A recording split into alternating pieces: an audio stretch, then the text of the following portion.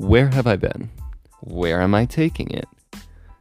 What is bothering me about a major U.S. city's public transit system for those with disabilities? All of this and a little bit more on today's episode of Adaptive, the community podcast. Back, everyone. I am so glad to be sitting in front of a microphone again, having these conversations about what it means to be disabled in the modern era. Today's episode is kind of just a chat with Sam episode. So if that's not your cup of tea, that's fine with me. Come back next week and I will have a guest on. But for today, I've got a topic that is really important to me and is kind of something I'm experiencing right now that I would love to talk about. But first, I'm going to answer the question of where I've been, what's going on with Adaptive, the community podcast, and all that. A long story short is that I have had a lot of things happen to me over this past year. Nothing too horrible. Just a lot of decisions had to be made, and I had a lot of commitments over the last year. So I couldn't produce the podcast in the quality and production that I wanted to. So I, took a break from it and came back to it when I had more time and I could, produce it in the quality that I want. And so here we are again. I have found some time and still passionate about having conversations about what it means to be disabled in the modern era. I mean, the best way to describe it was life-giving, to hear all these different perspectives that people have. And so I did just that. I waited till I had time, and now I feel like I'm in a good spot. I have, some more knowledge, and I've lived some more, life that I feel like I can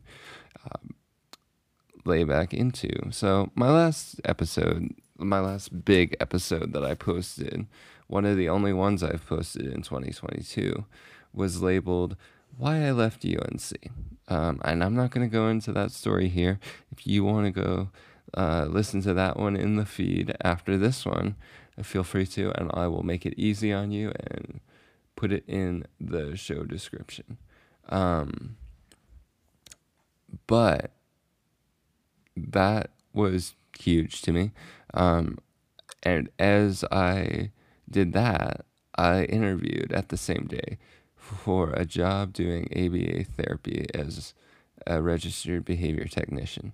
At the time, I didn't have my RBT or my registered behavior technician certification, but I got in with a great company that helped me get through that process and did all that. And ABA is a contested topic in multiple, communities within the disabled community and the adaptive community as a whole.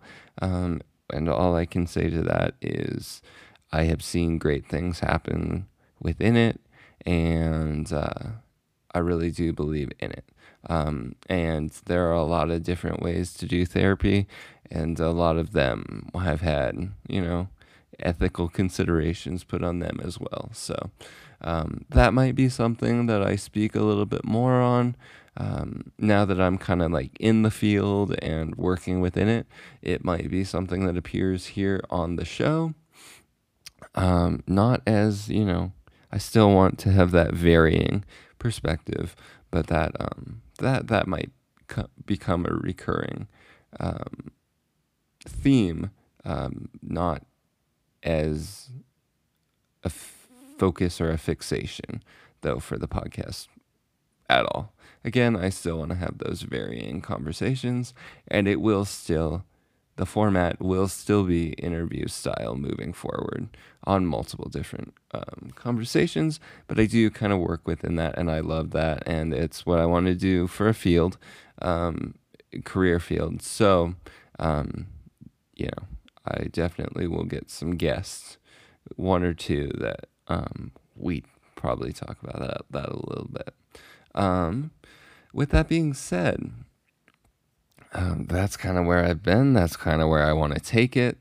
So let's jump into today's topic. I don't want to make this episode too terribly long for you, but let's jump in. It's all about RTD.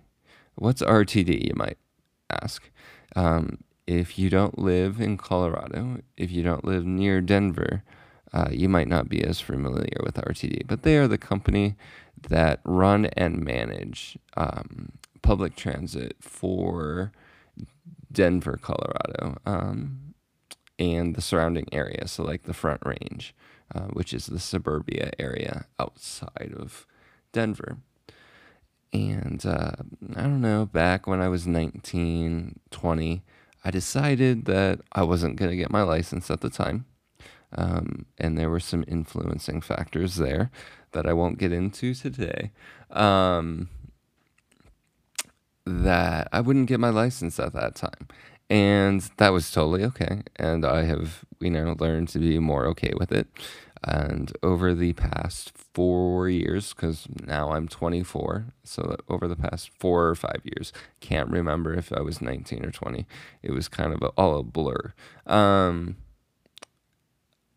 I have gotten to use rideshare and meet some really cool people through rideshare and hear some really cool stories. And that right now is just too expensive, like a lot of things. It went up in cost. The cost per mile is just too much. So I had to find alternative options.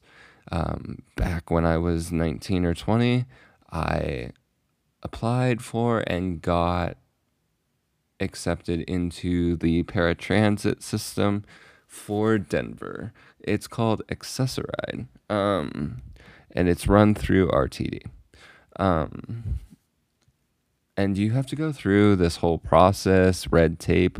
It probably should be a little easier to get into if you need it. They do really make you jump through hoops.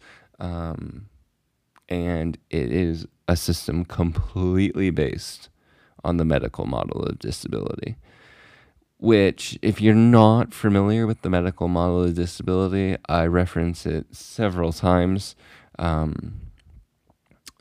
throughout the feed of this podcast, but I'll just give you a quick rundown here today.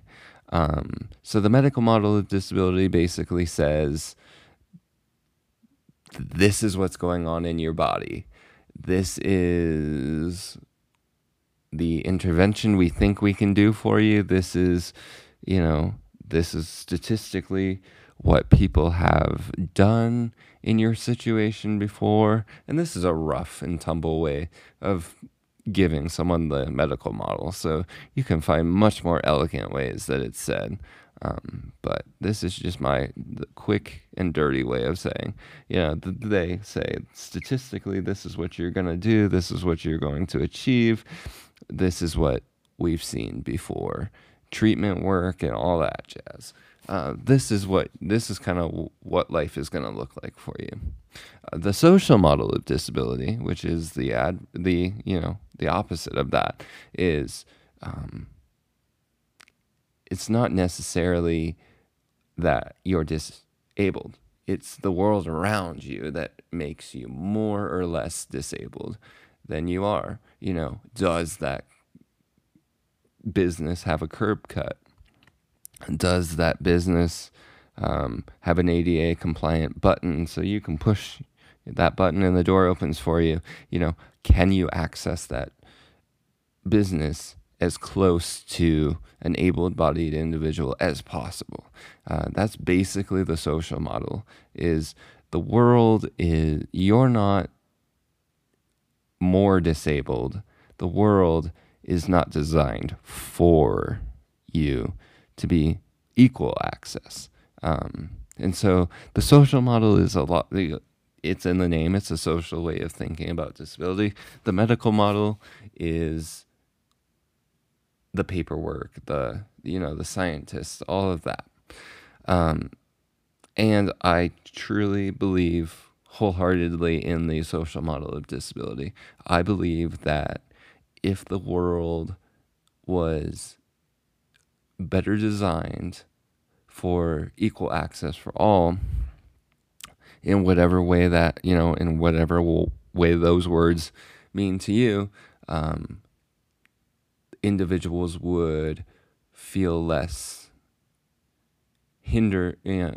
have less hindrance on their physical limitations, their, whatever that limitation might be for that individual. So I fully believe in the social model. Like I said, there's a more elegant way to say the medical model. There's a more elegant way to say the social model. That's just the quick and dirty way that Sam chose to use in describing it in about 2 minutes. So if you're more interested, go look it up for yourself. Go listen to some of the other individuals that I've interviewed on the topic. It's very beautifully, eloquently put by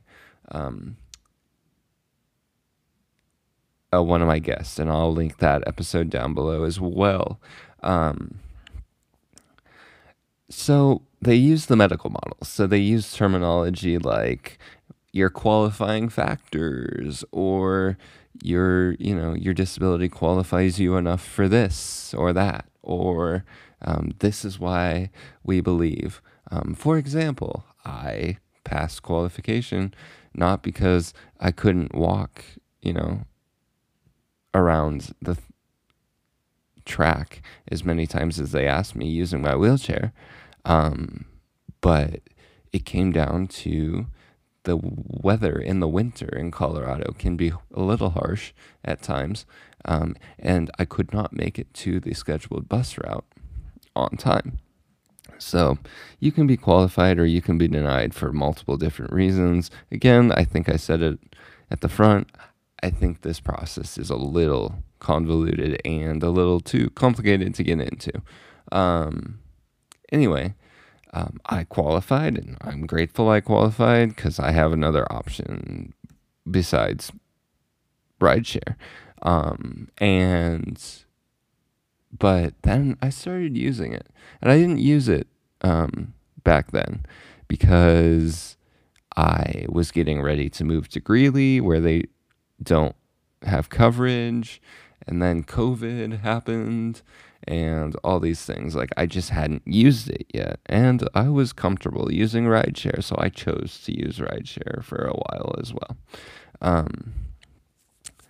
Then I started using it about 2 weeks ago. Consistency of rideshare and price was just too much of a hindrance for me. So I consistently started using rideshare about 2 weeks ago. The last 2 weeks has been an eye-opener, I tell you what.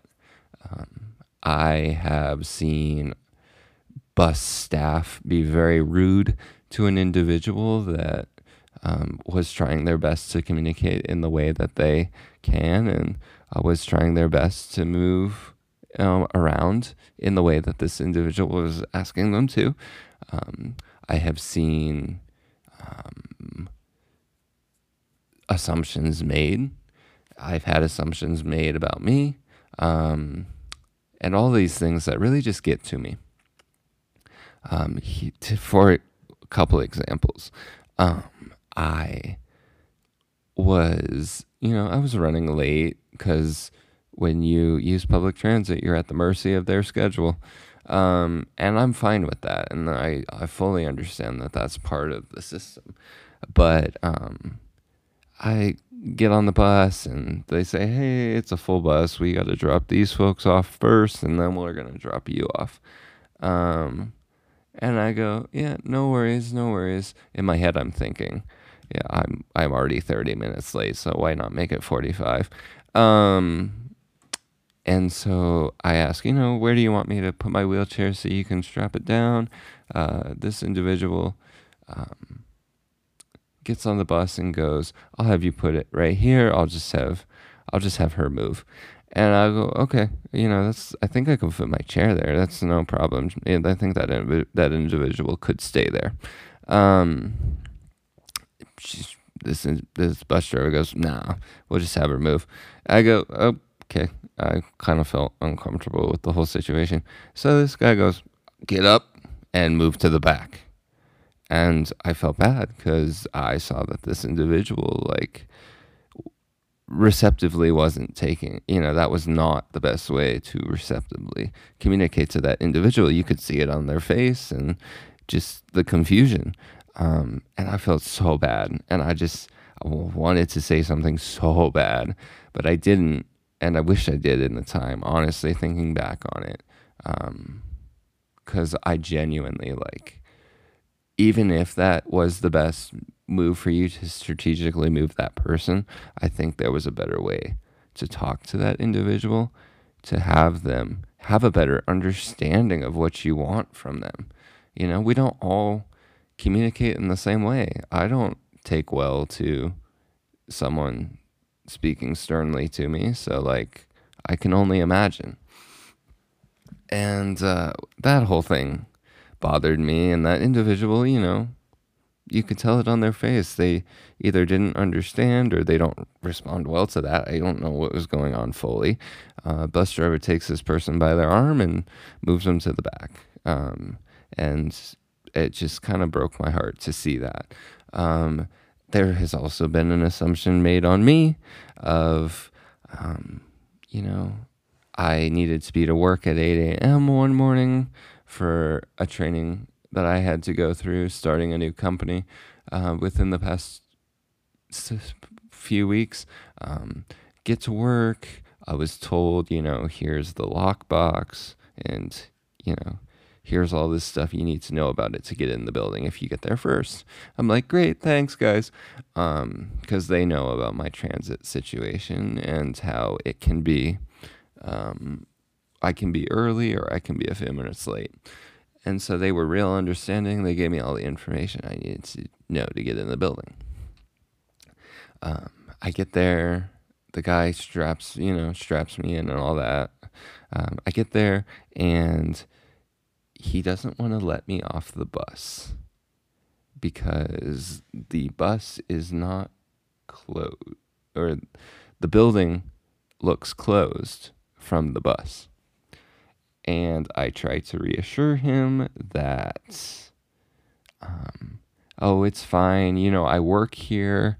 I have keys. I have a way to get in. I know where the keys are, yada, yada, yada. So there's not much concern here. And he just was not for it. He's like, I can't let you off if there's not someone else here. It's a liability. So me, having quick wit, go, oh, so, sir, when I get off this bus, you work this bus all day. So when I get off this bus, you're going to be alone in your workspace. And he goes, yeah. And I go, okay. So I work for this business. This is my work office. Can I get off and go inside? He goes, it's a liability for me to leave you there. And I go, you're going to be alone in your bus, and it's not a liability for you to be alone in the bus. He goes, no. I go, okay, so let me get off the bus, go inside, and start my work day. Because now we're getting close to me being late. And he goes, okay, if you're good with it. First, he had to check with dispatch if it was okay. Let me remind you, he picked me up from my apartment, which I live in, alone, by myself. He didn't know that. Sure, I'll give him the benefit of the doubt there. You should not tell me I can't get off your bus, though, because you're uncomfortable with what you can see on the outside of me being in a wheelchair and you having a medical concern of that. Unless there was an indicator to you on my profile, which there wasn't because I looked after this incident, that telling you shouldn't leave me alone without having contact with someone else, or there was some other indicator telling you this. You should not tell me I can't get off your bus and let me go to work. So that happened. And then I've just had just rough experiences. There was one bus driver that got off the bus and got somebody from the accompanying business that's right next door from me, and that person manhandled me inside, and then I had to explain to them that I'm not actually here for their services. I actually work next door. That was awkward. Less so for me and more for this guy that manhandled me all the way inside. But, it's just assumptions that's made. So what have I chosen to do about it? In a small part, I have chosen to take my stickers, disability doesn't define, and drop them strategically on the bus or hand them to the bus driver and spread the message of disability doesn't define. In other words, you're not seeing the full picture, so don't feel like you are. Don't write my story for me if you don't know what it is. To be clear to anyone from RTD, I am not removing the backing of the sticker whatsoever. It is not becoming sticky whatsoever. I am either dropping it where I sat, face up, or I am handing it to the driver. I am not sticking it to anything. Just wanted to get that disclaimer out of the way. Because it is a training failure of RTD. There are great people that work in the Access-a-Ride system. I'm sure of it. That should probably be patted on the back and thanked for what they do. And I hope I get to meet more of them. But it is a training failure that I have come across so many individuals that have had this approach of, I need to treat this person in a certain way because of X, Y, and Z, even though I don't know much about this person. It comes down to a training failure. And that's how I see it. It's not a human failure. It's a company failure of training. It's a society that needs to think different and have an open mind. But it comes down to the training of this company and the way that they think about disability from a corporate level. It makes me sad. And that's why I have taken almost 25 minutes to talk about it. So I leave you with this today. I had a driver that seemed like a pretty cool guy, and he asked me about my wheelchair and why I had things written all over it. So for those of you that might not know, right now my wheelchair is broken or in the shop, and I'm using my old chair, which when I was done with my old chair, I wrote everything I did or accomplished in this chair of note. On this chair, all over this chair with Sharpie. And it says things like, moved out, live on my own. It says things like graduate high school, because this was the chair I used all the way through high school, starting on my sophomore year, but, majority of my high school years. And all the things I did in this chair, because there's a conversation that needs to be had on what people do and achieve with disabilities. So as part of the Disability Doesn't Define brand. I wrote everything that I've done on this chair, and I slapped a sticker on it on the footplate. And I've really enjoyed actually using this chair again after it's been written on, because people do ask. And that's the only thing about this chair I've enjoyed using it. Well, my chair's been in the shop, but that's a story for another time. And so he did ask about it. And so I thank him for asking about the chair, and I was like, hey, this is my brand. So without further ado, here's how that went.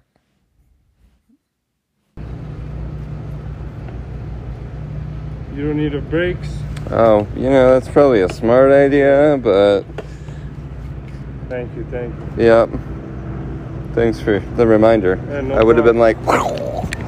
Yep. No. Got a little bit more under control than that, but, it's there for a fail-safe. Alright. Cool. You sure, Sam? I'm good. Yep. All right, buddy. Have a good day. Okay? Yeah, and since you asked about the wheelchair, there's my brand. Have a good day. All right, Sam. I'll look into it. Thank you for listening today to Adaptive the Community podcast. Before I go, every guest I've had on, I've had them answer the question, if there's something that you wish people knew more or realized more often about someone in the disability communities, what would that be? And I wanted to give my 2 cents, and that is, disability doesn't define. What does that mean? Don't judge a book by its cover, I think, is another way to say it. It's along the same lines, at least. You don't write somebody else's story. Don't assume.